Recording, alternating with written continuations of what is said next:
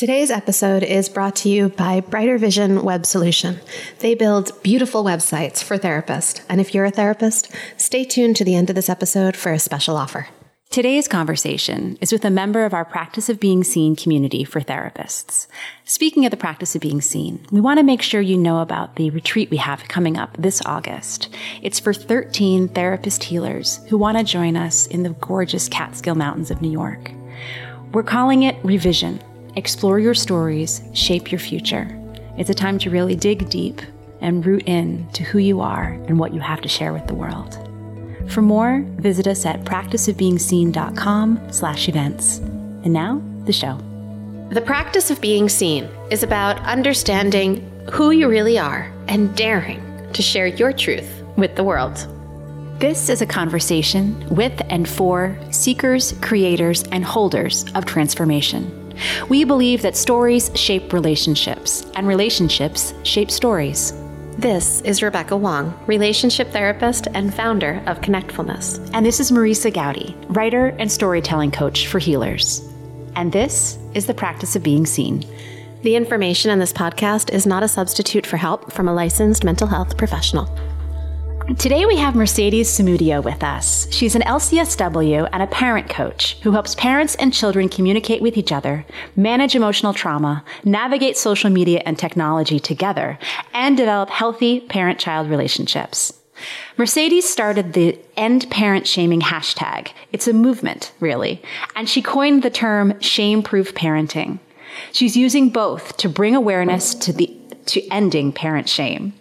Mercedes is a leading parenting expert and has an amazing following on social media that allows her to reach the hearts of thousands of parents who feel heard and seen on their parenting journey because of Mercedes' work. She's been featured on the Huffington Post, U.S. News and World Report, Women's Day, and CBS LA. Welcome, Mercedes. Welcome. Hey. It's good to have you. Hey, guys. Thank you so much for having me. We're so glad you're here. You know, Mercedes and I have known each other for, over 2 years now? Yes. Yeah. And the very first time I met you, we were on our way to a conference and I was hitching a ride with you. And I remember that car ride so vividly because we were already talking in that moment. And my first real life impression of you was already about this end parent shaming stuff. And it didn't even have that name yet, but that's what it was already about. Do you remember that ride? I do. I do remember it very vividly. I remember being excited to meet you for the first time because we had been talking online and I had been able to talk to you about so many other things. And I do remember as we were talking about my mission and what I wanted to do and where I wanted to go, you opened up and you're like, I have a story for you. And I was like, okay.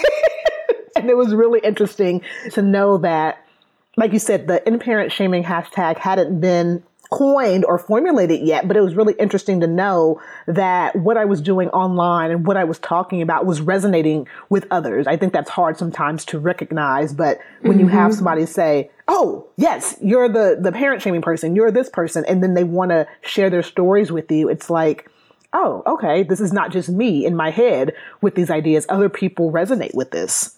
Can you talk to our listeners a little bit and just let them know what this End Parent Shaming campaign is all about?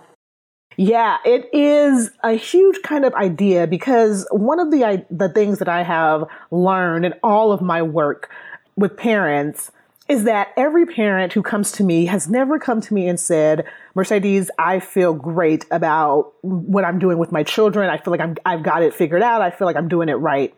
Most of my parents come to me saying, what's happening? And I'm failing and I'm doing it all wrong. And when I begin to peel back the layers of what that means to them, how they kind of conceptualize that idea of I'm failing my children, I would say about 75% of the time, it's not what they really think or even what their children are telling them. It's what others are telling them, other parents, schools, other organizations, other people in the world are saying, your kid needs more of this. You're not doing enough of this. And they're taking all of that on into their parenting identity. And what the End Parent Shaming campaign is really this idea to become aware of how you judge parents in the world without knowing their full story, without really taking the time to say, what is going on for you and how can I help? You know what I pick out of that is the phrase parenting identity, because, I'm a mother of 2. I think a lot about identity. Have I necessarily put together that I have a parenting identity and that my peers at the bus stop do as well? No. Thank you for that phrase. Can you bring us a little deeper into that? Sure. Yeah. So it's interesting because as a clinician, right, as a LCSW, I learned so much about all these wonderful developmental practices for, social development, emotional development, even childhood development. But there's no kind of theory or theoretical framework for how a parent becomes a parent, how they go from being a single human or a human in a relationship to now having this relationship with a child. And I think it's really important that we give a parent the space to find that identity. I think that's where a lot of the shaming comes from, because no one really knows what a parent is supposed to look like. No one really has doesn't have a measuring stick, and we don't really have a framework to say, oh, a parent is supposed to be feeling like this at this time. Okay, they're supposed to be thinking this. Whereas if you go with child development, you're like, oh, 2-year-olds, yes, that's where they're supposed to be. Oh, 10-year-olds, okay, that's where they're supposed to be. And so we have more empathy for them. But what's a parent of a 2-year-old or a parent of a 10-year-old? Right. What are they supposed to be feeling, right? So if a parent of a 2-year-old is like, I wish I hadn't done this, is that appropriate for them at that time? Most of us know that just from, being around parents and being around kids. We're like, yeah, that makes sense. But there are always those outliers, those people who really don't understand it because there's no framework for it. And as, you guys probably know, as people who deal with healers, when there's not a framework, there's a lot of space for misinformation and communication errors when there's no framework to go back to. Mm-hmm. Marisa and I are sitting here smiling at each other. Maybe we should give a little bit of a backstory. We've recently interviewed a few other transformation professionals, and the idea behind needing this framework, this thing that holds you, has been a theme that's been showing up in interview after interview after interview. And it's both about understanding your own identity and how to hold yourself, but how to also offer a helpful, true, authentic definition for those around you. Because if you don't create one for yourself, it may be in marketing, you might call it a label or your marketing message. But in terms of as an individual, if you don't stand in, this is who I am as a parent, then everybody else around you makes it up. And they're probably going to get it wrong. And they tell you all the things that you should do. Yes. That's a very huge piece of the shaming piece of it, which I think is, every parent is hoping to raise a child who is going to be an active and healthy participant of the world. And, no one really tells you how to do that. But you do have a lot of people telling you what you're doing wrong. I deal with mostly kids who are a school age and tween age. And all of my parents, as they talk to me about how they identify their child, how they respond to their child, it's usually from what other people in the community and what other people in the world are saying. So they're saying your kid can't sit down, your kid needs medication. The parent is thinking, oh my God, my kid, something's wrong with them. And I think that shame really disconnects the parent from really connecting to who they have in their house versus what their vision was of their child, or versus what other people feel their child should be at a certain point. I just want to tie a couple ideas together that piggyback off of that, but also what we were saying at the beginning, when you and Rebecca connected over Rebecca wanting to tell you a story about this is the time that I felt shamed. And you said, I know you have so many other people share those kind of stories with you. So knowing we're all walking around with our own personal stories. And then earlier you were talking about, what is a parent supposed to look like? And that got me thinking, who do we have as the archetypes, as the characters of this is what a parent looks like and this is what a good parent looks like? And I find myself going back to 60s sitcoms I never watched. And I was born in 1979. We have these outmoded kind of public stories that don't hold our individual experiences. And, that just seems to me must be a really important part of the work is defining who you are as a parent and then looking around the social stories around you, in pop culture even. Yeah. And I would say even go a little bit further, which is, I think, where our parenting, where like when we're looking at, okay, what is a parent supposed to be doing? I think it changes with what's going on in our world, society wise. So I would say, as someone who was born in the 80s, over the past like 3 decades, there's been this change of a parent's responsibility. So before, when I was growing up, parents were able to kind of have a village, right? And parents were like, well, if you're playing in the community, anyone in the community who was an adult and a respected figure could tell you what to do. And over, I would say, the past 30 years, that's changed so much. There is no more that community. It's always, just me and my family and whoever, kind of becomes part of my family unit, but it's usually just me and my family. So when kids are out in the street or out in the community, no one's able to say, hey, something's wrong with your kid, because again, there is this idea that, I need to be defensive. I need to make sure that my kids are okay. I don't have to worry about your kids. You figure out your own kids. And I don't think that's something that parents necessarily did. I think that's something that society began to do when that shame began to come up, that everyone began to isolate and hide more because I don't want to be shamed. I don't want anyone in the community to tell me about my child because I don't want anyone in the community to know where my errors are or my flaws are in my parenting. Is that kind of a chicken and the egg thing in terms of what happened first, the shame or the community erosion? If I was going to posit it, I would definitely say yes. And I would say it might even come from, and this is just me hypothesizing and really just coming from my experience of working with families over the past 10 years, I'd say with the emergence of research that talks to us about how childhood trauma follows us into our adult lives, I think that has really kind of given a lot of foundation to shame, where you have this research that's kind of validating how to care for children. But I feel like people have kind of taken it and mutated it into this idea of what parents should be doing so they don't mess up their kids, so we don't have a messed up society.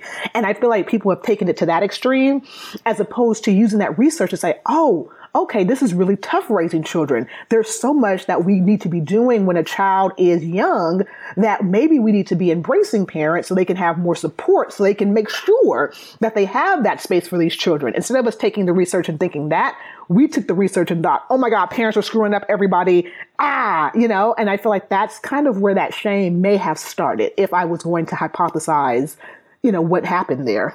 Talk about the law of unintended consequences. Right. Ooh, and that human tendency to judge suddenly got a brand new stage to stand on.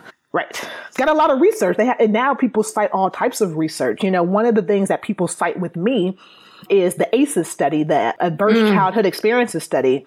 And so people say, see, Mercedes, this is why you got to shame parents. This is why you got to let them know. And I say, actually, let's look at the ACEs as the people who are raising children now. They probably had adverse childhood experiences that they are carrying into their parenting identity. So if we're shaming them, really what we're doing is we're re-victimizing them. We're not helping them heal, which is not helping them raise their children in a more secure way. Exactly. Exactly. I'd like to pause this just for a second because obviously the word shame is coming up so many times in this conversation. And I think we have a shared idea of what that word means. But I'd love to have you kind of bring us into a deep dive, Mercedes, because we use that word a lot in our culture. Brené Brown has given us such a gift and really starting to deconstruct it. But help bring our listeners in with you to that term. Yeah. And, you mentioned Brené Brown, and I really do want to give her credit for even kind of giving me the foundation for what does that look like in your parenting identity. So for me, I feel like the shame, and I'll keep it within the wheelhouse of parenting identity. What that looks like is people who are trying to figure out who they are, what they're doing, where they are in their parenting identity, and feeling this kind of external pressure to fit in boxes or to fit in labels that make them look like whatever is good at the moment.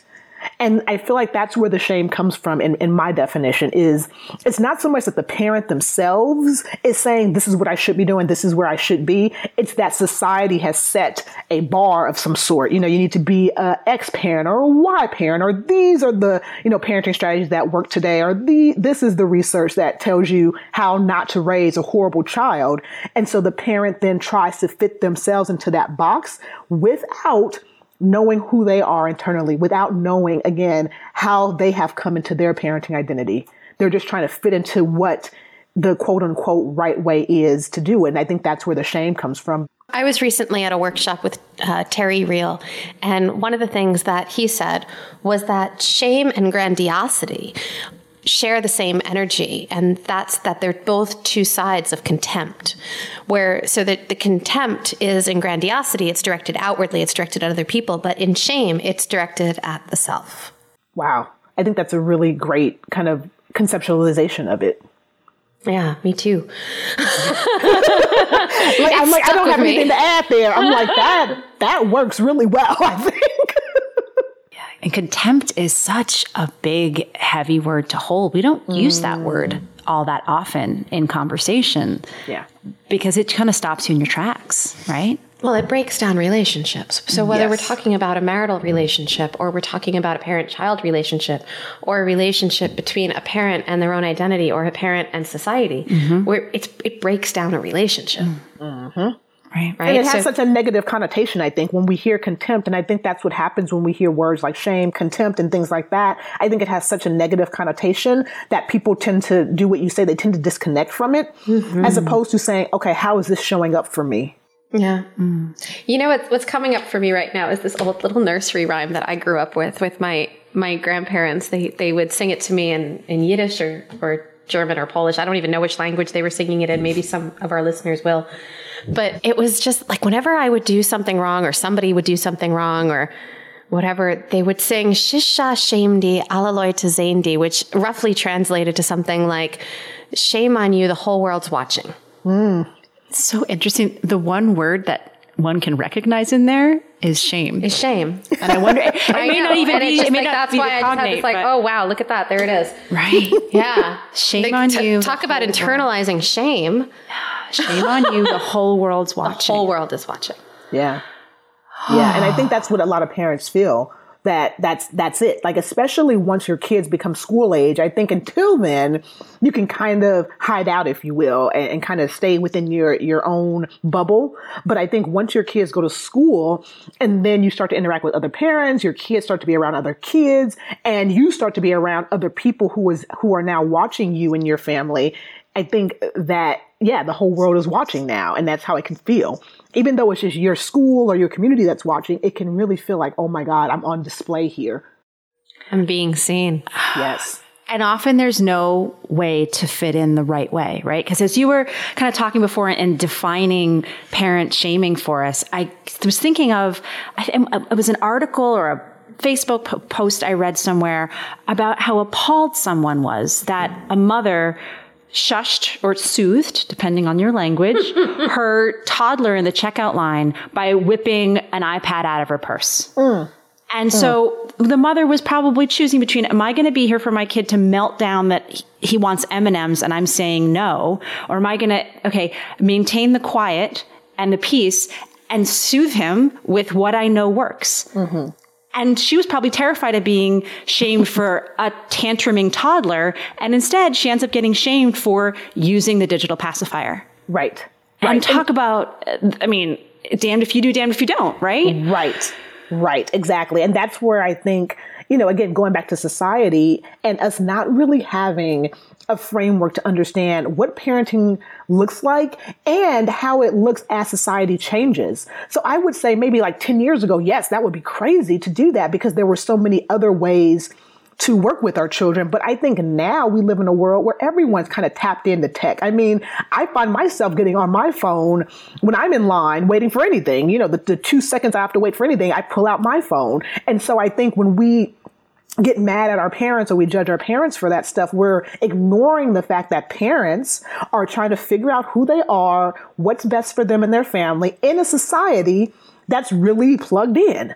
So they're finding ways to, just the same way a pacifier used to work, or parents used to bring babies' blankets, out with them, or parents used to bring a whole backpack worth of snacks with them.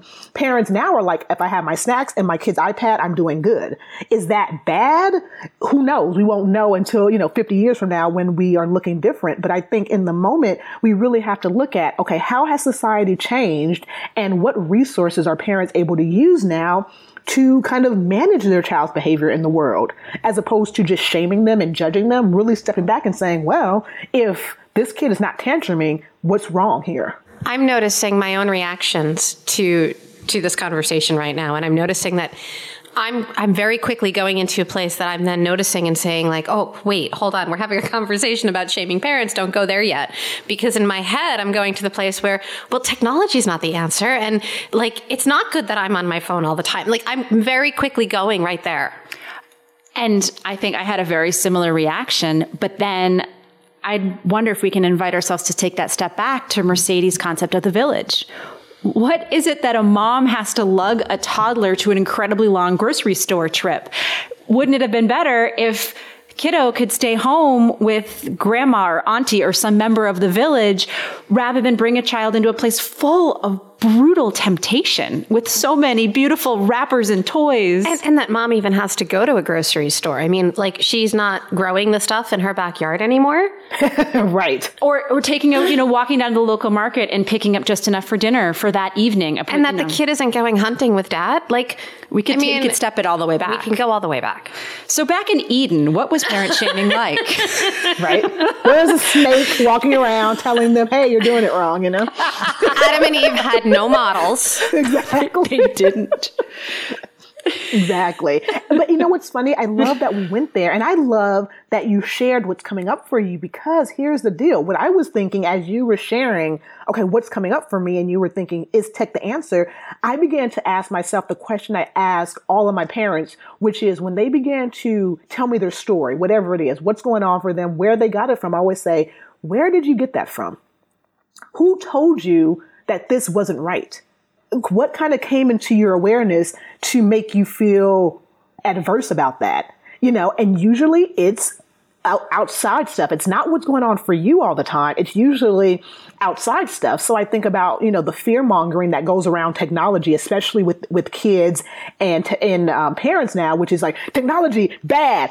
Keep your kids away from it, as opposed to us saying, well, technology is a part of our lives. So how do we as adults first learn how to manage it ourselves? How do we learn how to be aware, not dismissive of it, but aware of how much we're using? And then how do we then model for our children the same? And I think that you're hitting on something right there. Okay. So we have all this research now that talks about the dopamine effect that technology has on our brains, but that's not the thing. It's not get it away from the kids. It's look at what we're modeling for our kids. Are we on our phones all the time? Is that the way that we pacify ourselves? Because if it is, then we're not going to have much luck not giving technology to our kids. I agree.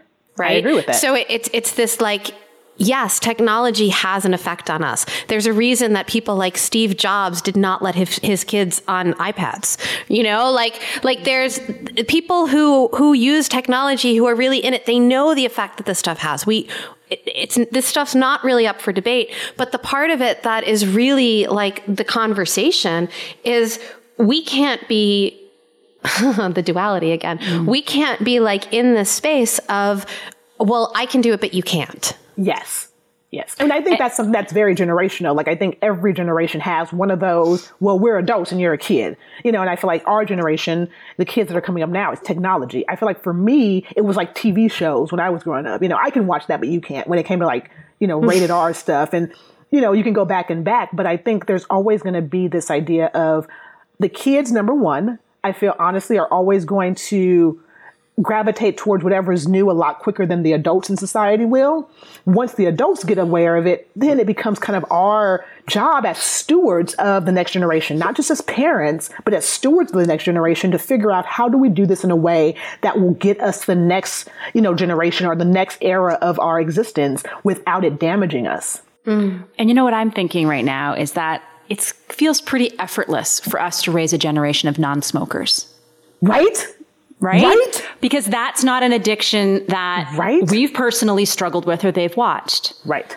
And so... Okay, wait, hold on. I know people that still struggle with that. So, I do too. I mean, I'd say generationally. Yeah. Generationally, yeah. I don't want to say that it's by erased for humans, but I think generally we'd say right now the addiction we're passing on to our children is not cigarette smoking; it's technology. Yes, right. And so, it just kind of speaks to the fact that it's part of these evolutionary models we're talking about, and knowing that within a generation or so, we managed to really change our relationship with that addiction to tobacco. And what will it be like in another generation if we can go in consciously and understand the effects of technology upon us?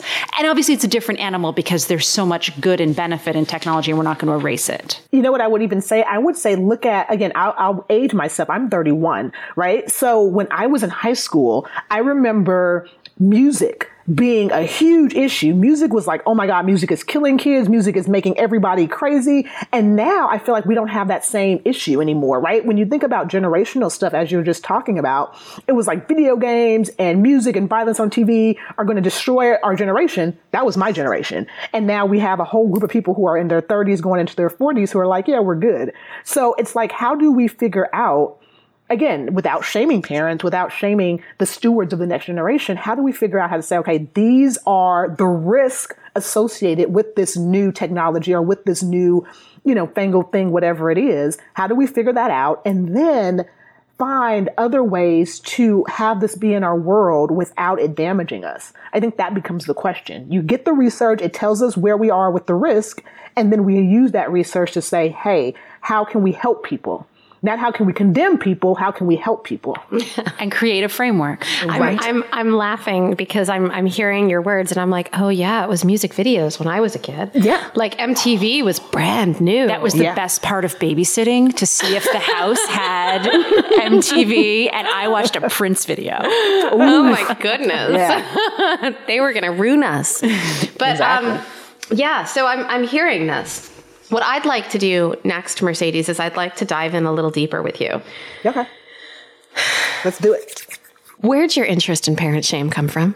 Ooh, you did go deep, didn't you? I did. So I'll be honest with you. It's kind of multifaceted, but I'll start with kind of the deeper part of it. And it is my own childhood, my own relationship with the woman who raised me, and kind of going through my own healing journey with that. We don't talk now, and I talk about that, in my book of how that happened, but I realized that the reason why we were so disconnected was because of the shame that came with who she was to me and how she came about being my mother, because she's not my biological mother. And so in our culture, in my culture especially, substance abuse and having grandmothers take care of their grandchildren was a huge issue, but it was still a lot of shame going on there.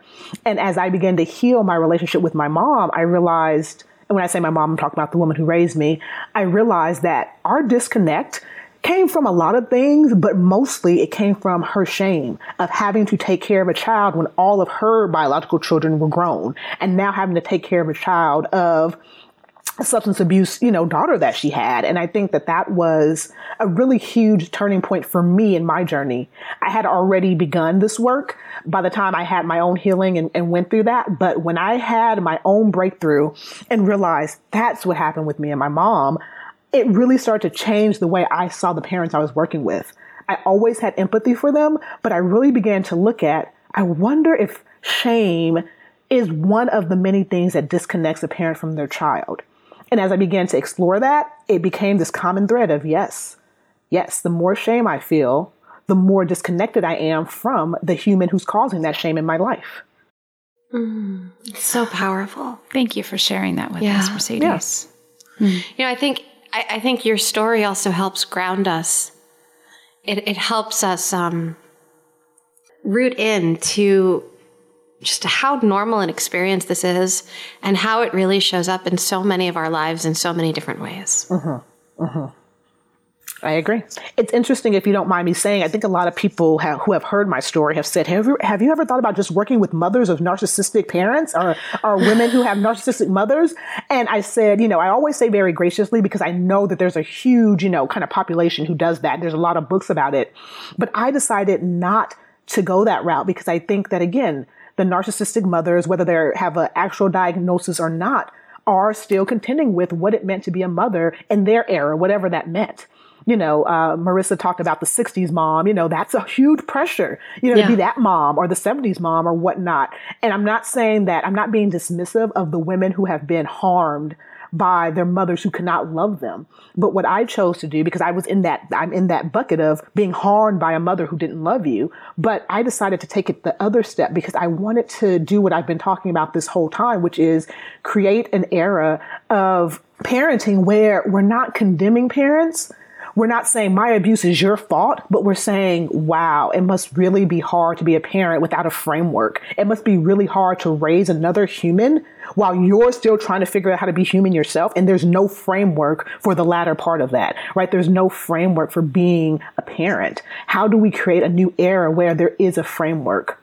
Which I'll just plug, that's what I want to do in my doctoral dissertation, but we'll see when I get there. But it's like, I really want us to figure out what can we have an Erickson's, social development model for parenting? Can we have that? Just so people have this framework of, it's okay for me to feel this way with my kid at this age. I'm not abnormal. Oh gosh, you're so not abnormal. And I think, this brings me even a little bit deeper. I know you pretty well. And I know that if it's okay that I go here. Yeah, go for it. Okay. I know that for you, one of your professional struggling points has been some shame that you have felt in some capacity over, you're working with parents, but. Yeah, I'm not one. I'm not a parent. No. I'm not. And, my husband and I actually decided this year that we weren't going to be parents because that wasn't something we wanted to do in our marriage and in our relationship. But I think what I've been able to do through my own shame story of that, like, oh my God, who am I to be out here helping people, talking to parents, and I don't even have the experience of a parent. I think I'm coming from this point of, I am the kid of the parent that I want to help.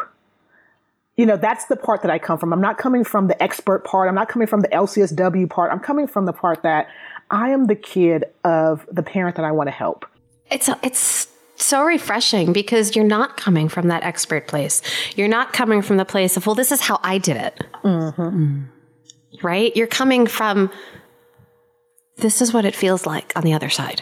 Mm-hmm. Mm-hmm. And that's such an opportunity for re-education is the first word that comes to mind, because I remember being approached when I had a very small child by a parenting coach who was not a parent. And I think she and I kind of looked at her like, if you haven't walked this journey, how do you know? Well, if she had come to me when I was trying to parent a 13-year-old and could have said, I'm holding the experience of what might be like to be your kid, it would have been a completely different scenario. Mm-hmm. Yes. Yeah. I've been reworking Brene Brown's it's not her quote, but it's a quote she uses quite a bit, the arena speech, right? And I remember thinking, oh my God, when I first heard that, God, she's right. I need to be in the arena. I'm not in the arena with my parents. And then I realized, yes, I am. I am. I'm just in the arena with a different shield and a different armor than they are. So my parents are in the arena with their parenting defense mechanisms, with their own understanding of what it means to be a parent. And I'm in the arena with my own defenses of what it means to be the kid of that parent and what it means to want to help them. So I'm in there with them. I'm not above them. I'm not in the bleachers. I'm not judging them. I'm in there fighting right alongside them, saying, we're going to get your family where you want it to go. Let's get in there together. And that's how I feel about it, if that makes sense. Yeah, it does. It does. It's funny. I'm just kind of sitting right now with that. I mean, I'm loving, Roosevelt's idea of the arena and how Brene used it so perfectly. Do you have any kind of feeling around the way that so much of parenting seems to be like a struggle of opposing sides? Yes. And bring us there a little bit. I've always said this, and I think it's something that might answer this question, which is, as a human on your own, you figure out how to put everything together in a neat little box. Most of us, before you guys became parents, you had it all together. You looked really good on the surface. And what kids do is they come in because they haven't reached that point yet. They're on their way there. They haven't reached that point there, and they're literally pulling everything out of the boxes you've put together. And I think that's why it's so difficult. You have these little humans who are on the opposite of where you are now. They are in pure humanity, pure authenticness. They haven't learned any of the defense mechanisms yet. They haven't learned any of the societal niceties yet. They're just pure human. And I think that if you are someone who hasn't done your own healing work, that can be really jarring for someone who's tried to live their life as together as they think they should. Wearing all that armor. Yes. Yes. Yeah. A kid will come in and just put, like, you know how you have those hang strings on your clothes? A kid will come in and just pull it and unravel your whole shirt. You know, where you'll try to tuck it in and be like, oh, I'm good. Your kid will be like, Mom, what's this? And just pull it. And you're like, oh God, you're exposing me. And you know? I'm thinking about The Emperor Has No Clothes, right? Yeah. And there's so many ways in which, you know, as parents, we're being exposed as emperors that do not have our shit nearly as much together as we think. And the kids are offering those mirrors by tugging those strings. Mm-hmm. Yeah. And I feel like when I talk to my parents and I give them this analogy, I say, this is why it's so important to have support and not to be alone and isolative, because your kids will do that to you. And if you're alone, you will lash out at your kid. You'll probably even lash out at yourself. But if you have support, then you can say, okay, I'm not alone in this. My kid's not the only one who decided to curse in the middle of mass. My kid's not the only one who decided to pee in the middle of the picnic park. You know, like, I'm not the only one. And so I wish you could see my face, because you would see the face of a woman who's thinking about the last time her kid peed in an inappropriate place, and she felt really shamed and has not brought the kid or herself back to that place. Right. Especially because it was a place where my child should have been allowed to be a child. Yeah. Ooh, I've got a story there, and I got shaking it off. Yeah. But you know what I mean? Like, I think when you stay by yourself, I've heard so many parents say, like, you know, when I give them the permission, if you will, to say, get some help, whatever that looks like. If it's me, great. If it's just a yoga class where you're in a yoga class with other mothers, do that. You know, I talk a lot in my book about how it doesn't always have to be a parenting group, but it can be a place where you get to explore the different pieces of who you are as a human. Because being a parent is one part of yourself. Yes, it's a huge part and it's an all-consuming part, but it's one part of yourself. And if you ignore the parts of you that are creative, or the parts of you that are scientific, or the parts of you that enjoy fitness and the outdoors, then you're really creating this hole for yourself where you don't have any support. You don't have any place to say, I'm doing well. If in your parenting this week, you're not doing well, but you go to your yoga class and you learn that new pose and you do it well, good. Celebrate that. Maybe this week is just not your week for parenting. That's okay. There are other parts of your identity that you can really embrace and really love and give some love to. You're talking about integrating all these different parts of you. I am. I'm like jumping around there, but that's something that I'm really big on when I talk to my parents about just focusing on themselves as a parent and only looking for wins and losses in that identity only. It does become really hard. It does become very shaming. If every day all I see myself is a broken dad, a horrible mother, it does become really shaming and really isolative. But as you see yourself as a dad, a brother, a business owner, you know, a this, a that, you see all of these different parts of yourself. There are going to be weeks where some of those parts are going to be rocking. Some of those parts you're going to wish you didn't have to be, you know, at that moment. But giving yourself that space to say, I am a full human. I am not just mom. I am not just dad. I am fully human. There are so many other aspects of myself that also deserve praise and also deserve to have me work on them at different intervals of my life. Mm-hmm. You know, I'm wondering if we could turn this reflection around a little bit, because we've been talking a lot about the parents. Mm-hmm. I wonder if we could look at society a little bit. Sure. Yeah. And the parents in society, right? So like when there's that harsh checkpoint where the parent gets shamed, what do you recommend for either people who are witnessing it or for the parent themselves in terms of their response? I think that's a hard one to ask, just like, you know, one for one. I think it is a societal healing that we need. What I've learned, you know, being in the world as a Black woman, I've learned that we have this need to label and categorize so quickly. We have this need as a society. We have to put people somewhere. We have to tell them where they are, and we have to be able to measure these people.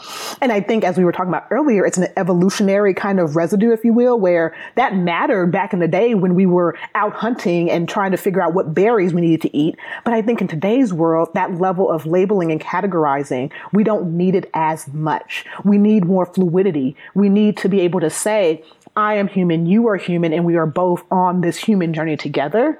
And so my only prescription would be, if you see a parent out in the world doing something that you don't agree with, just to learn how to sit with their own discomfort outside of that child being harmed or hurt. And even if you feel like, okay, this parent is beating the hell out of their kid, there are authorities and there are organizations that you can contact to get that child some help. But I would say that if you're sitting there and you don't like that the kid is tantruming, or you don't like the mother is, breastfeeding when you think she should be bottle feeding, or all the other controversial things people have issues with, I would really just ask you to sit with your own discomfort in that moment. If you have to walk away, if you have to close your eyes, just to be like, okay, why am I so angry that Rebecca decided to breastfeed right now in Target? What's wrong with my issue right now? Before you even begin to take out your phone and take a picture of it, or before you begin to Facebook how horrible this is, just sit with that, with your discomfort for a minute and see if this discomfort is something that's solely yours or it's something that you feel needs to be addressed. That makes me think about, I have a client I'm helping write a book about being a bystander and bystander behavior, and how much responsibility goes into just simply walking around the world and looking around and seeing what's happening. Mm-hmm. And that's bearing witness and understanding the difference between a response and a reaction, and that point of when to speak up, and knowing that so often speaking up is not what you should do. It's very difficult. We're in a culture right now of celebrating activism and taking action and resistance. And I know, that's kind of on a larger political scale, but when those kind of words are out there and we're thinking about what it is to stand up, we have then a different energy that then suggests, no, just watch and witness and protect when we're talking about danger, as you said. There's a dissonance there. That's kind of a difficult thing to hold both. I'm in terms of holding both. Mm-hmm. I'm going back to an earlier interview we did recently with Carrie Nola. Mm-hmm. And I'm thinking about how we were talking a little bit about the feminine and the masculine, but we were talking about it in terms of doing versus being. Mm-hmm. And as you were just talking, I was thinking, bearing witness is a form of being, right? It's a form of dropping into yourself, and activism and doing something is the doing, right? So part of our society is very doing, we are very much the doers. We are I'm going to tell you what I think about you. I'm going to tell you what you should be doing differently. And we're afraid not to do that, or else we'll be steamrolled by someone else's agenda, right? There's a lot of fear in that. Yeah. Yeah. My rule of thumb is this. Most of the time when we're seeing people out in the world, if we don't have a connection with them, standing up to them or going up to them is probably going to cause more issue and more dissent than actual change. As someone who, again, is clinical, I think about the states of change and how if my defenses are up, I'm not going to go to those states of change at all. It's such an interesting conversation, though, because there are certainly times and places in today's world where you don't want to not say something. Like when, if you were to see acts of terror happening or racism or there's certainly places where you step up. I think for a lot of people, it's becoming really hard to delineate and decide, where do I keep my mouth shut and where do I say something? But here's the deal. Even in those moments, if I walk up to somebody because I see things happening that are racist or sexist or bad, and I say, hey, this is not okay, that doesn't always mean that person's going to change at that moment, but I might just be helping the person who is being offended or hurt. But I feel like in the instance of a child and a parent, you're probably thinking I'm helping the child, but at the end of the day, that child has to still go home with that parent. So that's how I think about it in terms of the parenting relationship. I think if I go up to Rebecca right now and say, Rebecca, I don't like how you're raising your daughter. This is just, you should not be doing this. You're not going to stop and say, oh, you're so right. Thank you so much. You're going to say, okay, get you and your kids, get in your car and go home. And now you have to deal with the shame of being exposed that way at home by yourself with the two people who caused that event to happen. So it seems like the difference between intervening in an intimate relationship opposed to, say, you're watching something, between a clerk and a customer at a gas station. Right. I hear that. And yet there's also this piece of me, the therapist who sits with grown-up adults who are still working on their childhood shame parts. Yeah. But sometimes it would have been nice to have that other person say something and for that child to feel seen, even if there were repercussions once they got home. Yeah. So I'm just I'm holding both. I'm not saying that one is right and one is wrong. I'm just holding both. That sometimes it's hard not to speak up. It's hard not to say something. Yeah. If I can kind of just throw in kind of another thing to hold and think about, that's kind of my idea of shame-proof parenting, though, is this idea that when the world comes at you, however it is, you have enough reserves, you have enough tools to go home and do the reflection that you need. And that's kind of why I talk so much about this idea of being shame-proof. It's not about being shame-free, because I'm not really sure if we can live in a world as other humans and be shame-free. But I think we have to really understand that shame plays a huge part in how we respond to our families and to ourselves. And if someone does say to you in the street, they don't like how you're parenting, the way you're doing it is wrong, how do you take that back home with your shame-proof tools, with your shame-proof framework, and say, okay, is this something that I really need to work on? Or is this something that's just about that person and their own discomfort? How can I do that as a parent for myself? That's an important distinction to draw. Yeah. Yeah, absolutely. Absolutely. So Mercedes, as we kind of land here, because I think this is a really good place for us to kind of land today, can you tell us a little bit more about how our listeners can learn more? I know you have a book coming out.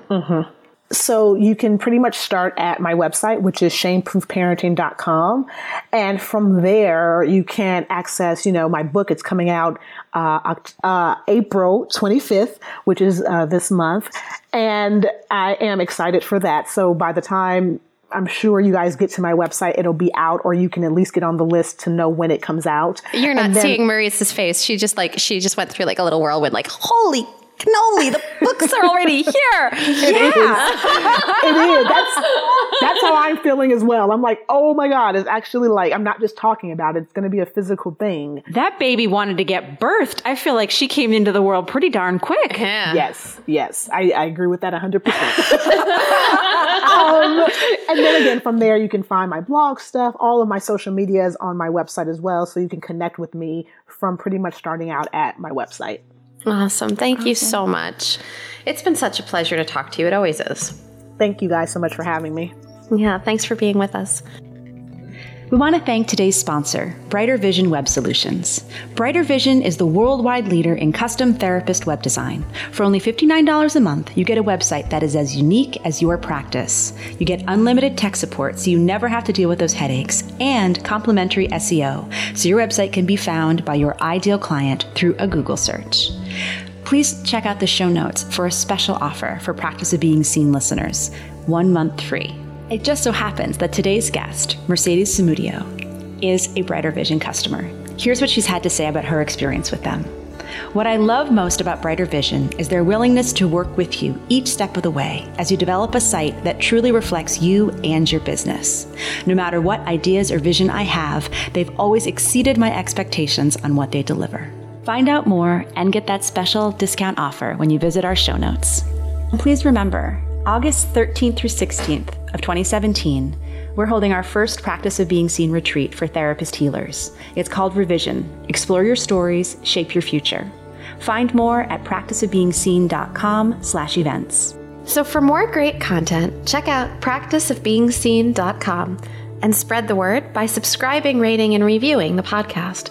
Music written and performed by Christopher Ferris and produced at Kidney Stone Studio.